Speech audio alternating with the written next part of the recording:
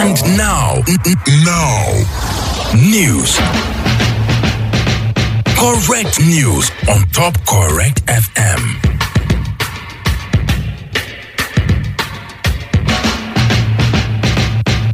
News sharp on Top Correct FM. Management of Kaduna Electricity Distribution Company, KEDCO, said they don't start the new service reflective tariff where Nigerian Electricity Regulation Commission approved. This one they happen even as Nigerian workers no agree for the new price. KEDCO they in charge of electricity distribution for Kano, Katsina and Jigawa states.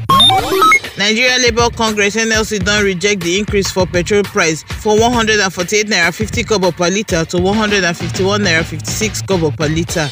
NLC President Mr. Ayuba Waba Nine talk this one. Waba said Nigerians plus NLC shocked for the increase. He said the increase they come for a time when many Nigerians they pass through difficult times. For August 5, the price of petrol been increased from 143 naira 50 kobo to 148 naira 50 kobo per litre.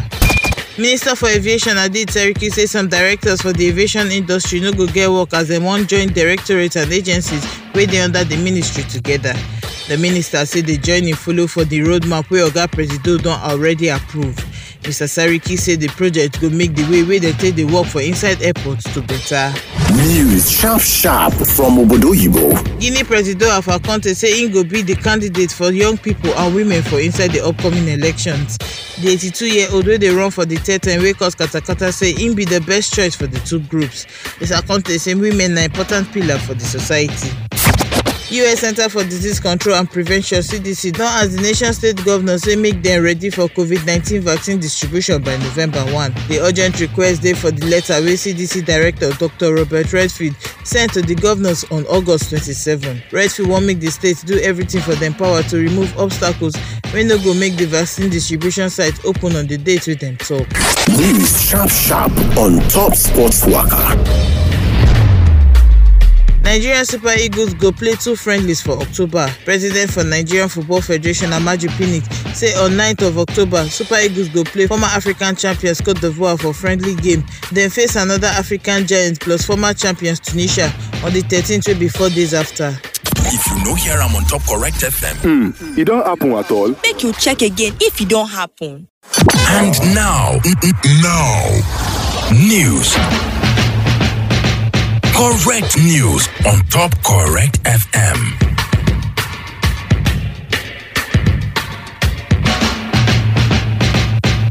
News sharp on Top Correct FM.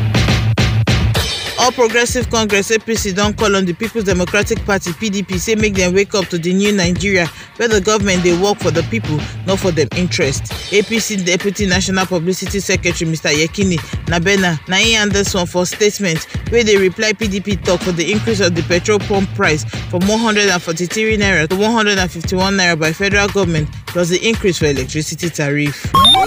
Nigeria Labour Congress NLC don't reject the increase for petrol price for 148 naira 50 kobo per litre to 151 naira 56 kobo per litre. NLC President Mr. Ayuba Waba Nine talk this one. Waba said Nigerians plus NLC shocked for the increase. He said the increase they come for a time when many Nigerians they pass through difficult times. For August 5, the price of petrol been increased from 143 naira 50 kobo to 148 naira 50 kobo per litre.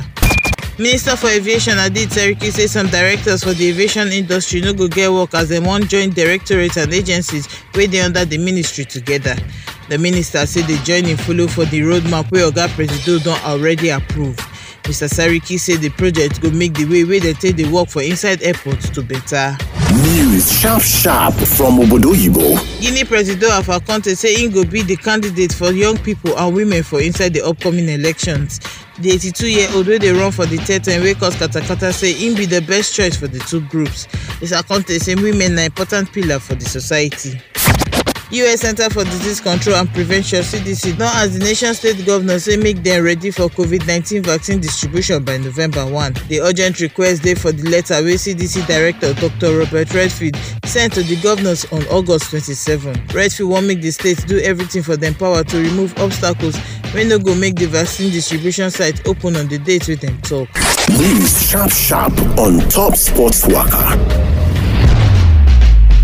Nigerian Super Eagles go play 2 friendlies for October. President for Nigerian Football Federation Amaju Pinnick say on 9th of October, Super Eagles go play former African champions Cote d'Ivoire for friendly game, then face another African giant plus former champions Tunisia on the 13th, will be 4 days after.